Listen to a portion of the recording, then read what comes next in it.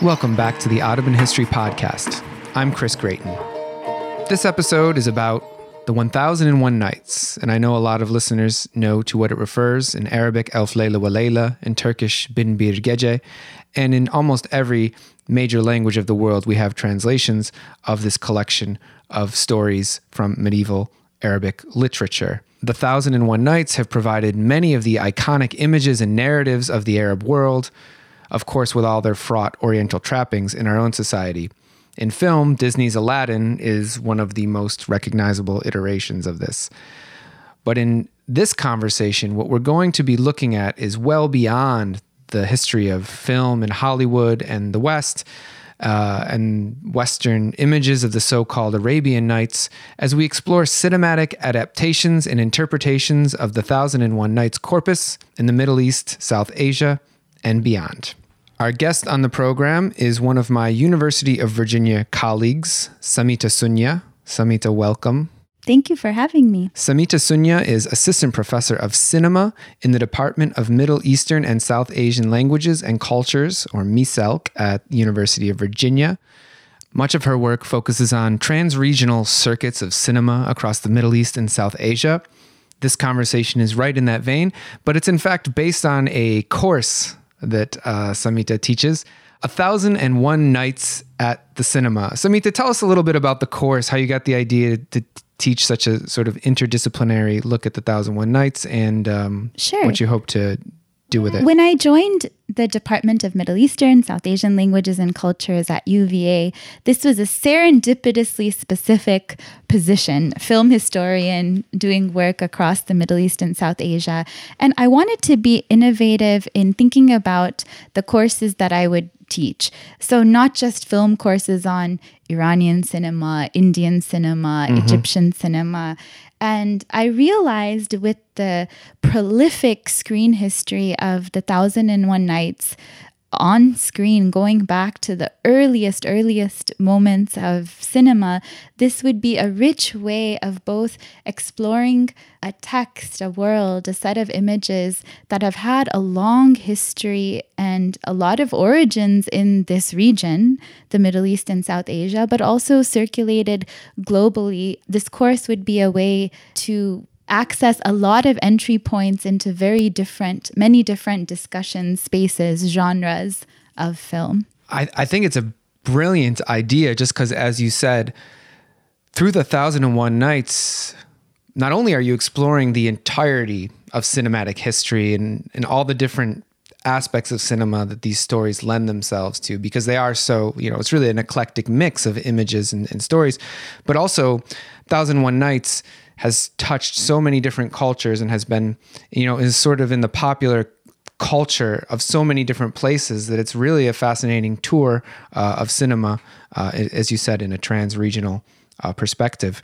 So maybe we can start our conversation just by bringing our listeners up to speed on sort of the long history of 1001 Nights as a literary corpus, because of course it isn't in its origin a film series. It is in its origin a collection of interconnected tales that seem to have origins in various parts of the Middle East, South Asia, Central Asia, the medieval world of literature, and of course took on a major importance with the rise of publications and translations and printing later on. So why don't you give our listeners a little bit of that history of the literature itself? Sure. So in a way, a la the method of archaeologists, scholars have been, digging into this question. What are the origins of the 1001 Nights? And what's important to stress, as I'm sure a lot of our listeners know already, is that there's no single origin, but the consensus seems to be that these were tales that sort of amalgamated over time through various manuscripts, through the movement of people and ideas. A lot of scholars believe that the frame tales points to Sanskritic or Indic origins. At the same time that a Persian compendium, the Hazar Afsana or 1,000 Tales, these Persian sources were also important, as well as the efflorescence of storytelling and the iterations of these stories that were actually transmitted by oral storytellers, performers in the medieval city centers of Cairo and Baghdad, which flourished in this kind of Islamic age of arts and literature, philosophy. And that's the place in which these stories accrued a lot of philosophical meanings, the places in which, the context in which the 1001 Nights became enshrined as a kind of classic Arabic literary work. And this context is, I think, important even for my students in the film course to, again, recognize this long history and the diverse origins of these texts. Some versions of the tales point to origins that span not only Indic and Persian origins, but even Hebrew sources, Greek sources, as you mentioned, Central Asian sources. So the way in which the 1001 Nights have constantly been told and retold and changed and shaped, these have been some of the richest, stories in their circulation, perhaps one of the most prolific literary works in the world. And in part, that may also account for their prolific routes through so many contexts of cinema as well, because by, the turn of the 20th century, these were really, really popular, had been popularized by European translators, 18th century European translations.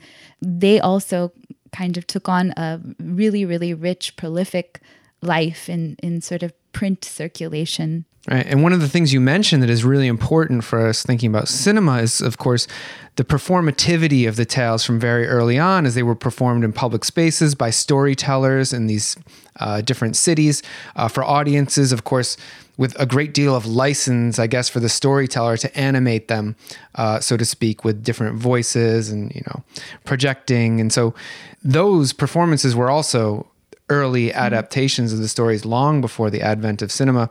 And of course, you've mentioned that what really enables your course to be about sort of modern literature in the modern world and modern cinema is, of course, the importance and the reception of 1001 Nights in Europe as well, after the movements to translate and publish these stories. And I think I can foreground a few things that I think made the 1001 Nights particularly amenable to screen adaptations.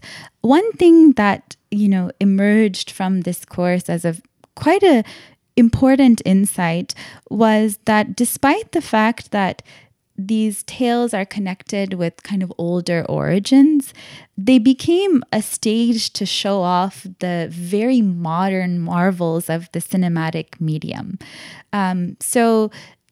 In terms of tricks, illusions, magic, like all of these aspects of the 1001 Nights were married to this new technology where, in interesting ways, in multiple contexts, it was this sometimes genre of its own, the Arabian tale genre, that became the stage to sort of show off audiovisual spectacle. So let's talk about that, in terms of some of the earliest cinematic representations of the 1001 Nights. Sure. So one of the oldest film adaptations that you would be able to watch on YouTube would be Georges Méliès, the famous French filmmaker, perhaps most well known for Voyage to the Moon and the kind of iconic image of the moon with the rocket ship stuck in his eye. Georges Méliès' own background was that of an illusionist, a magician. So the sensibility that he brought to his films were that of a showman. So elaborate stages, tricks of, people disappearing through various manipulations of the actual celluloid, painting the film with colors.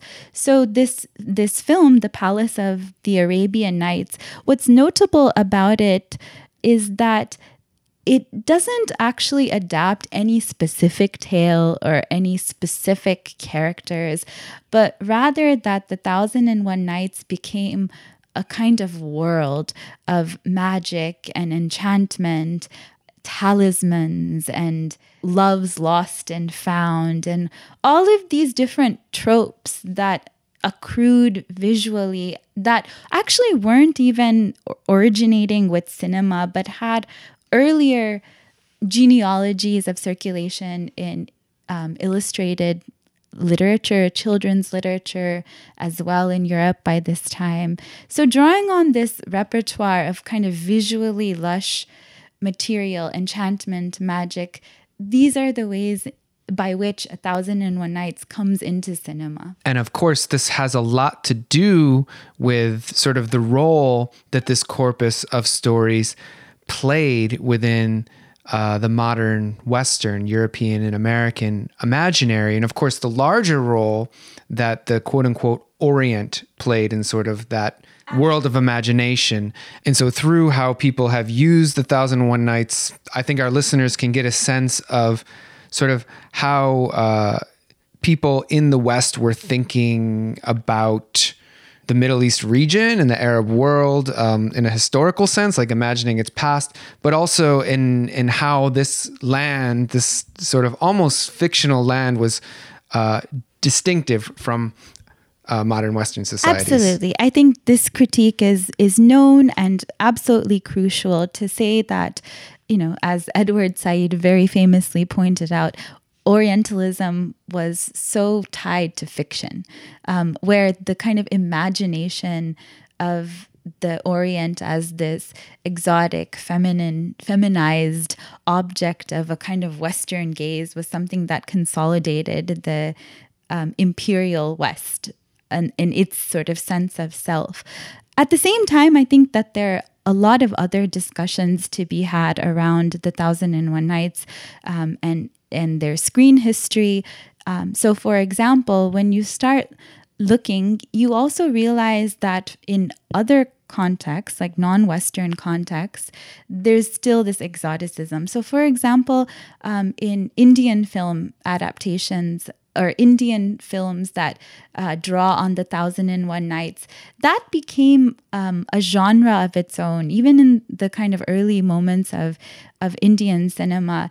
And the repertoire of images that these films draw upon have very vaguely Central Asian Persianate reference. Whereas if you look at the Hollywood history, they're much more kind of drawing on images of swarthy Arabs, and it's a slightly different repertoire of images. So even tracking the kind of reference for the fictionalized exoticism in these different places and the way that they shift became a really rich set of discussions for our course. So as our discussion continues and we move beyond Western cinema, we'll look for some of those differences in the exotic, and as well as maybe some similarities. But first, maybe it's good to bring our listeners up to date on sort of just like what the image of the 1001 Nights in Hollywood cinema in the United States, and of course, you know, throughout the world as a consequence, really was. I mentioned at the beginning of the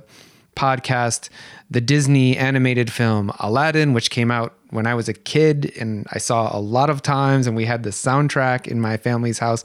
But of course, this was not the first adaptation of 1001 Nights in Hollywood film. Absolutely. And Aladdin's own styling, if you look at, you know, his attire in the 1990s Disney animated version, it actually harkens back to the iconic character that Douglas Fairbanks played in the 1920s silent era thief of Baghdad.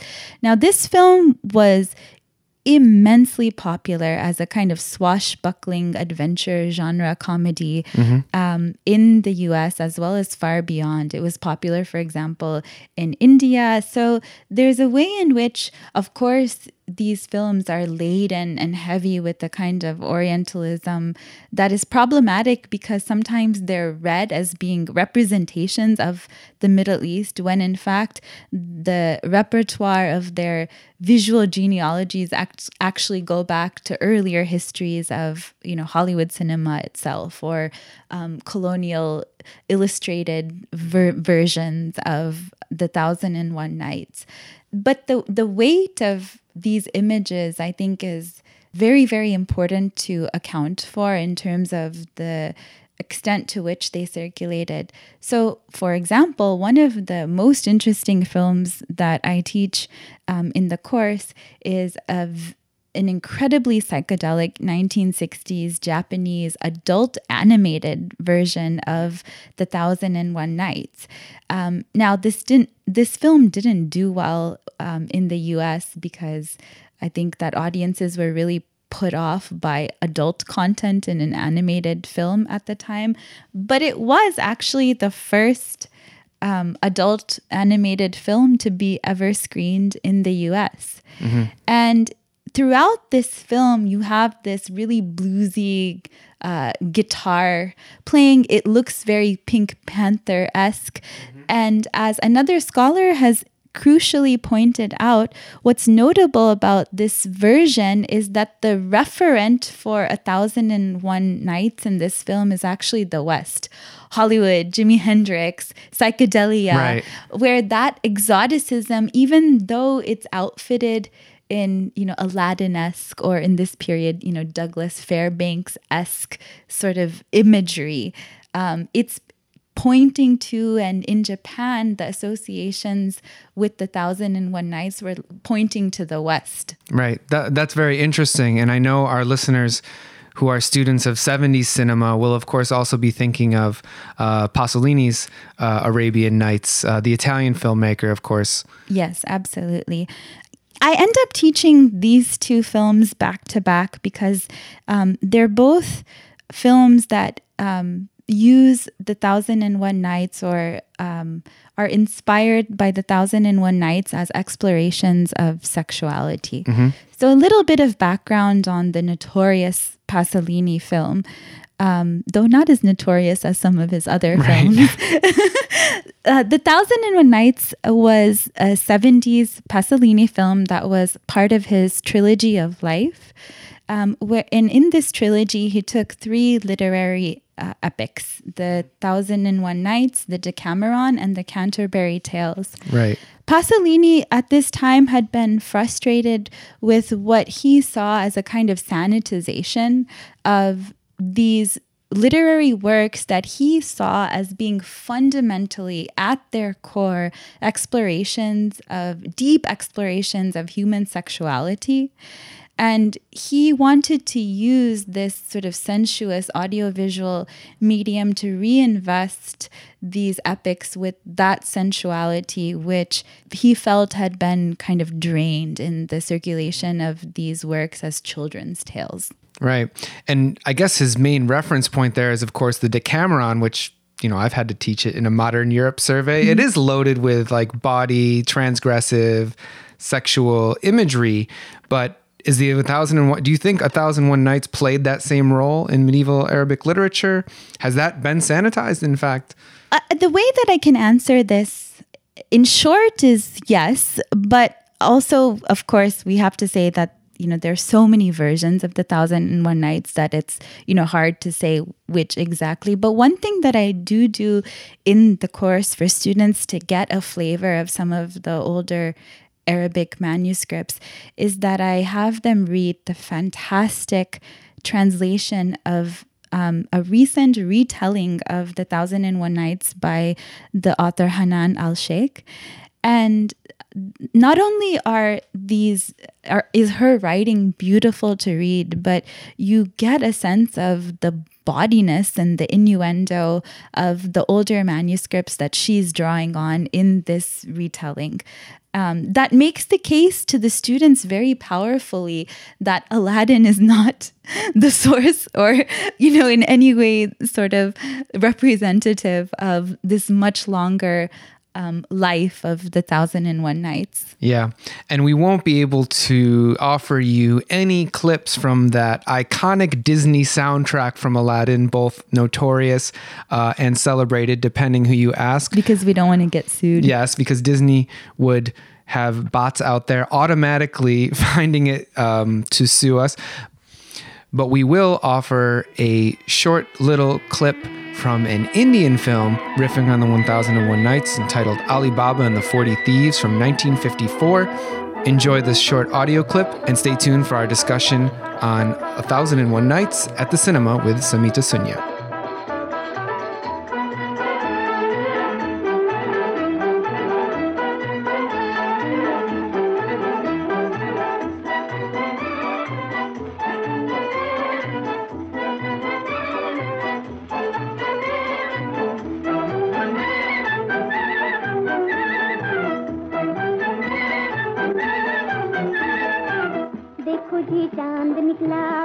खजूर के देखो जी चांद निकला पीछे खजूर के बसरे की हूर नाचे आगे हुजूर के देखो जी चांद निकला पीछे खजूर के देखो जी चांद निकला पीछे खजूर के बसरे की हूर नाचे आगे हुजूर के देखो जी चांद निकला पीछे खजूर के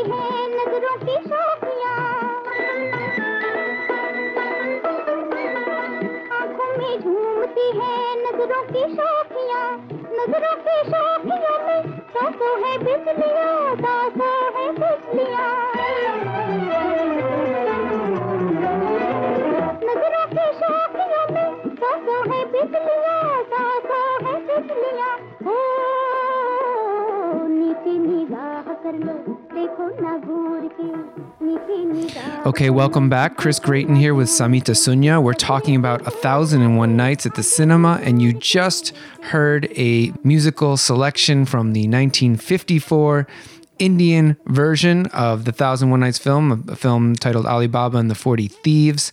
And if you clicked on the link to the video on YouTube, you'll see that the images from the film and the music aren't all that dissimilar from what we would have encountered in Hollywood takes on the 1001 Nights. So tell us about this clip and this film. Yeah, so I think that a clip such as this shows both the trans-regional histories of, contact and exchange of people, ideas, where the characters in this Hindi film, they're sort of outfitted in these kind of, as we talked about earlier, like vaguely Persianate Central Asian reference in terms of the imagination of where the elsewhere of the 1001 Nights unfolds. At the same time, as you point out, there is also a way in which these images certainly hearken towards the Hollywood repertoire of images of the 1001 Nights. So what this points to, I think, are the multiple threads and circuits of the 1001 Nights as they're crisscrossing each other, and the prolific nature of these different circuits of cinema. In the case of Hindi films, as other scholars have noted, the 1001 Nights, not necessarily hardly beginning in the 50s, but in earlier moments, was synonymous with, stunt action films. And they were beloved. I mean, these were tales that were familiar to the audience. Ali Baba and the 40 Thieves was not a new story to audiences watching this. So to see familiar tales come to life was a huge draw of these films.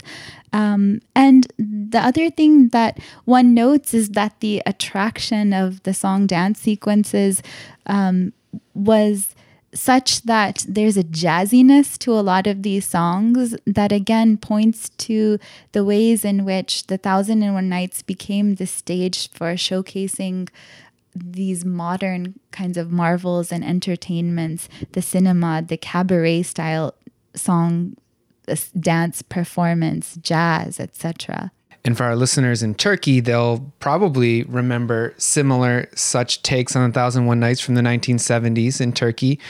Films about Aladdin, Aladdin's Lamp, about Sinbad, about 1001 Nights, Bin Bir Gece, serving a particular role in the age of cinema in that first moment when color was introduced and everything got really wild for a bit. Of course, the colorful tales of 1001 Nights perfectly lent themselves to that spectacle. Absolutely. And this association between color in the 1001 Nights, as I briefly mentioned earlier, it also emerged even in earlier moments before the advent of colored film stock, where these were the films that were being stained or painted. So if you think about like 1920 silent era German cinema, there were many films that were set in this kind of milieu of the Arabian Nights tales, waxworks, by Paul Linney, for example, where there's this kind of rich coloring of the celluloid even before the advent of colored stock. And so while the exotic, the colorful, the spectacular, the magical, the fantastical have played a role in representations of the 1001 Nights, not just in Europe and the US, but also, as we've said, in India and Turkey and elsewhere, this story and its motif have played a role in other genres of cinema as well. Absolutely. We talked about the adult film already. One of the most interesting films that is difficult to teach because it's not one that's readily accessible in a kind of high-res subtitled format is the 1960s Iranian film, The Night of the Hunchback. So unlike these other kind of spectacular spectacle-driven films that in some ways predominate when you think of the genre of the 1001 Nights on film, The Night of the Hunchback was a black comedy, very noirish in its style, a lot of kind of shadows, even expressionist in some ways. But it's a psychological kind of film that adapts one very particular tale to make a broader commentary on the coldness of Iranian sort of urban society at the time. And what students are struck by when we watch this film, and the only way we can watch it in class is with the kindness of my colleague Mashad, who is the Persian language lecturer, who came in and delivered live translations of a film from a very bad YouTube copy. So this foregrounds also questions of access distribution. So had this film not been on the syllabus because of its unavailability on, a snazzy DVD, then we can't say that, there were no Iranian adaptations of this tale. So I think always to think about what gets left out or what we can't teach. And this exercise in the class foregrounded this. So that film was one that was really important for being part of the handful of films that, inaugurated what has come to be known as a new wave of Iranian cinema that was different from the kind of popular or spectacle or musical driven cinema. That was something else, more psychological, more realist. And since we do want to make sure that people have as much access to that as possible, we've also got a link to that YouTube video, and we'll offer y'all a little clip of some audio from that film before we come back with our discussion with Samita Sunya. برم درو باز کنم. رئیس نباید پشت در بمونه. رئیس خیلی سخت گیره. این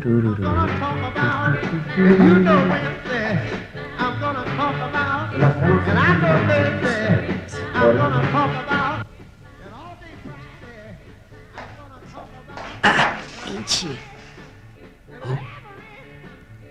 تو اینجا چی میخوایی؟ باشو بزن به چاک. اینجای خوابیدن نیست. گفتم صدایی میاد که هر که نیستم. پاشو. نکنیم هسته. شاید هم مرده.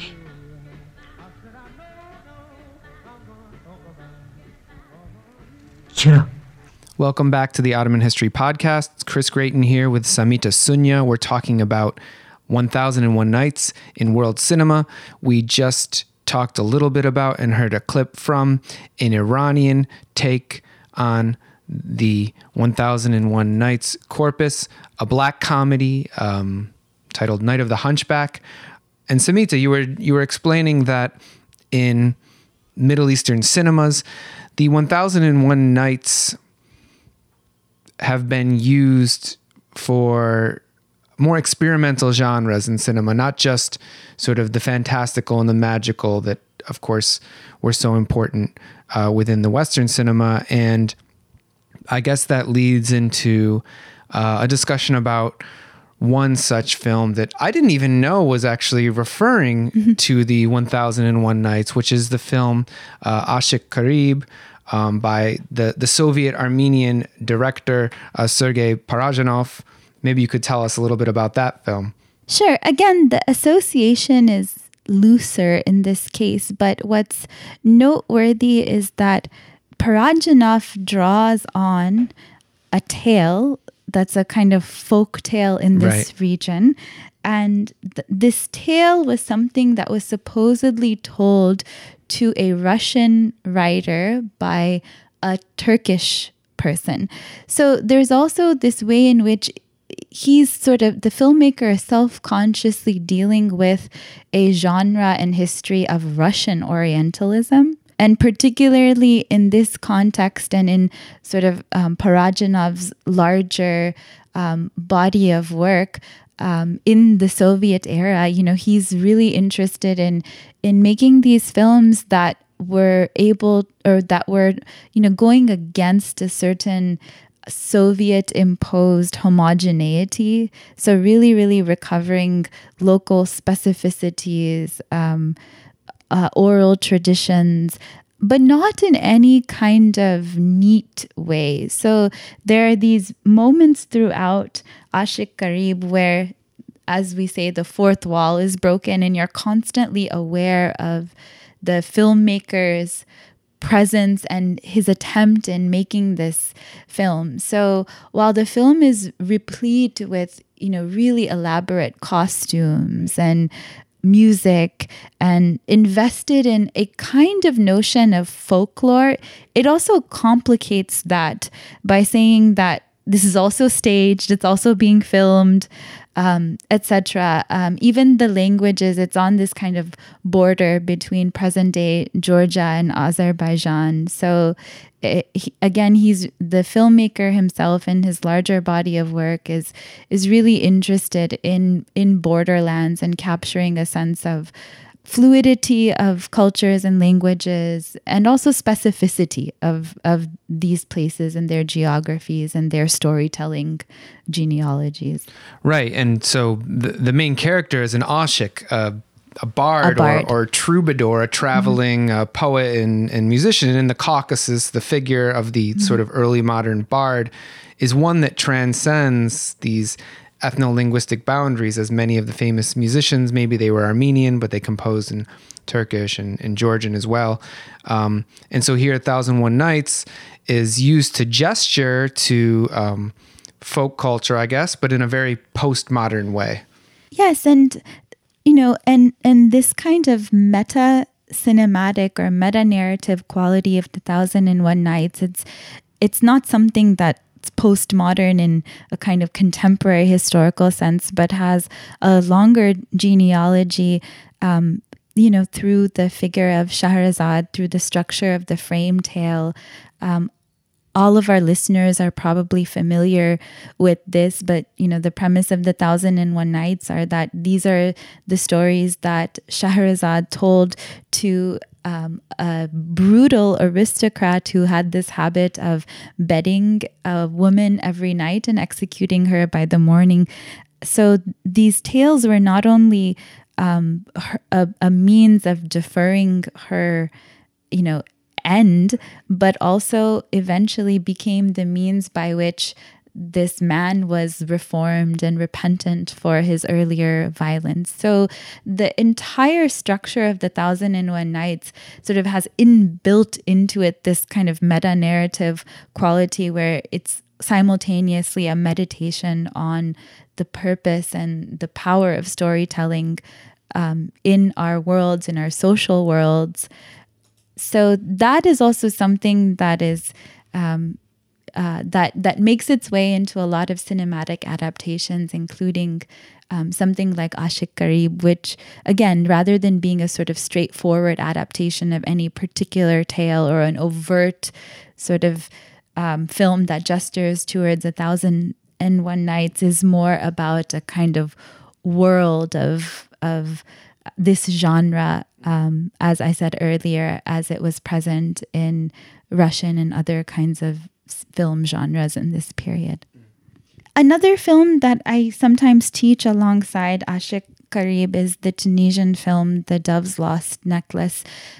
Similarly, there is a figure of a child in the film who's, wandering about, that also becomes a kind of metacinematic figure for the filmmaker himself, as he's wandering through a kind of classic text and world of Arabic literature to meditate upon, the images that circulate about this world in the West and in other places, as we've talked about earlier, as being kind of riven in crisis.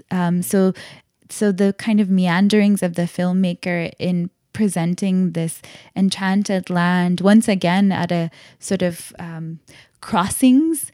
Andalusia is sort of the site of this filmmaker's exploration in this film. It's a period film in a way that's looking at things like architecture, calligraphy, but through the eyes of a child growing up as an apprentice to a calligrapher. Well, this sounds like a fascinating class where you can watch a lot of really interesting and beautiful films. We're going to give a quick clip from that Parajanov film, Ashiq Kareeb, because it does have good music in it. You'll listen to a little bit of that, and then we'll come back to conclude our conversation with Samita Sunya about 1,001 Nights at the Cinema.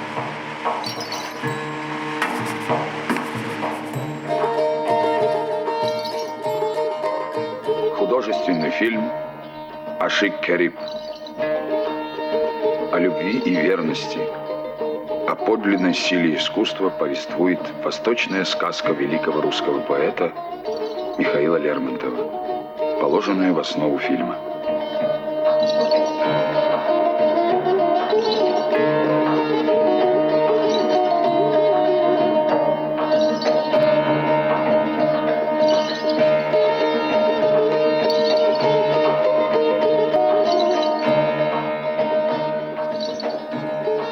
So Samita, we've been talking about directors using 1,001 Nights as a way to explore sociocultural issues, and we talked about the original frame story of Shahrazad using her ingenious storytelling techniques to forestall her own execution and thereby actually reform or change the mind of her husband, the king Shahryar. And of course, this would seem to naturally lend itself to a modern feminist reading. So I'm curious about some of the ways in which 1,001 Nights has been used in that way. I mean, particularly in this moment with the, Me Too movements and everything, I think that it would lend, itself to a set of really important conversations. Like one of the feminist critiques of the figure of Shahrazad and the way that she's been taken up is, why is it women's burden to always be the ones reforming men? Yeah. So this is not to, reduce a complex figure who has been circulating in a number of ways to just that, but rather to say that, this is an important question to ask in attending to the complexity and the heterogeneity of issues and depictions that have congealed around Shahrazad.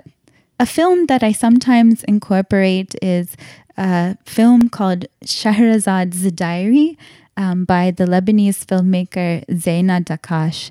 This is a documentary of basically her endeavor to use drama therapy among women prisoners in the Babda prison. So in a way, Shahrazad and the idea of storytelling becomes married to a sort of idea of expressing or giving testimony to one's traumas as a way of overcoming them in this sort of therapy that is at the heart of, her activism. Again, like there could be critiques of this, but I think it is important and interesting to ask, why Scheherazade? Why is she the sort of figure who's recuperated for this documentary film that's, giving publicity or sharing this work with kind of subjects of trauma in this case? Samita, it's really been eye-opening to me to see all these different ways in which 1001 Nights is used artistically and even as a vehicle for social commentary. And I know you've been dying, we're running out of time, but you've been dying to talk about this Turkish soap opera. And of course, Turkish soap operas have a history of being a stage for friendly critique of major social issues, both in Turkey, but actually in translation as well in the Arab world, where they showcase various family issues. And I know Bin Bir Gece is one of them that's very near and dear to your heart. Well, I'll use this platform to make a plea to Netflix to put the second and third seasons up. I know that there are petitions circulating. I think I've signed one of them because they only have 49 episodes. But I guess for the purposes of my work and productivity, it may be for the better. Bin Bir Gece is fascinating to me because it does something that we've talked about in this podcast, and that is that it takes the 1001 Nights as this kind of older known text, but adapts it to think about contemporary contexts of marriage, sex, sexuality, relationships. The titular character is a woman named Scheherazade who's a working single mother. And the premise of the entire show is basically that a boss who has slept with her and in some ways been very misogynistic towards her, is sort of reformed and falls in love with her, but it's, an entire drama of how he can adequately repent for his initial extremely unsavory actions towards her. But the show itself can be, in a lot of moments, quite conservative. So there's also a way in which it's treading a line between thinking about modern, non-traditional or non-conventional, less conventional family arrangements. So a widowed mother with a child, but who has a friend who sort of serendipitously ends up moving in with her and sharing the caretaking of the child. And then she's being courted by, one of her bosses. So I think that the show is interesting because it's thinking about both what it means to be a good woman in the modern world in sort of a moral sense, that one can be critical of, certainly, but also what it means to be a woman in a non-traditional family arrangement. Yeah, and for our listeners who really haven't given soap operas much of a shake, don't see a lot of meaning in them, I will second that point that from my own experience studying Arabic and watching many serials, let's say from Syria, where they're a very big deal, that you do see like really interesting social dialogue going on through these series. And if you imagine families watching them together, and even there's been work done on this in the case of Egypt by Lila Abou-Lughod about how people engage with the messages in television melodramas. Yeah. There's really a lot there. And even though Bin Bir Gece's connection to the 1001 Nights is, a bit tenuous, and again largely forged through the titular character's name, and vaguely being about reforming the bruised man into being nicer to women, basically. There's also a way in which the structure of the 1001 Nights dovetails really nicely with the soap opera format in sort of this kind of endless iterability and different plot lines and random characters coming in here and there. So there's, I think, something to be said about thinking about that connection. Right. If you need to squeeze out another season because the show's just too popular, that sort of, this endless storytelling of Shahrazad fits very nicely. I mean, it also speaks to the universality of some of these storytelling techniques. As you've mentioned, this show was a huge hit in translation across the world. Yeah, particularly in Latin America. That's fascinating. Was a huge hit. Well, there's so much more we could talk about in this conversation about the 1001 Nights and its cinematic iterations. I've really enjoyed getting a more complete perspective on this topic, which to me would have been basically it's Orientalism, and that's the end of it. I'm glad to learn that there's much more to say about this, and I've enjoyed talking to you so much. I think sounds like a great class, and I hope that some of my students at UVA will have the chance to take it in the near future. They'd be most welcome. Thank you so much for having me. Thank you, Samita. We want to also thank our listeners for staying with us to the end of this podcast about 1001 Nights in the cinema. Remember, you can leave your comments and questions in the blog, OttomanHistoryPodcast.com, or in our Facebook group where you can connect with over 30,000 Ottoman History Podcast listeners and followers. That's all for this episode. Join us next time in our next installment of Ottoman History Podcast.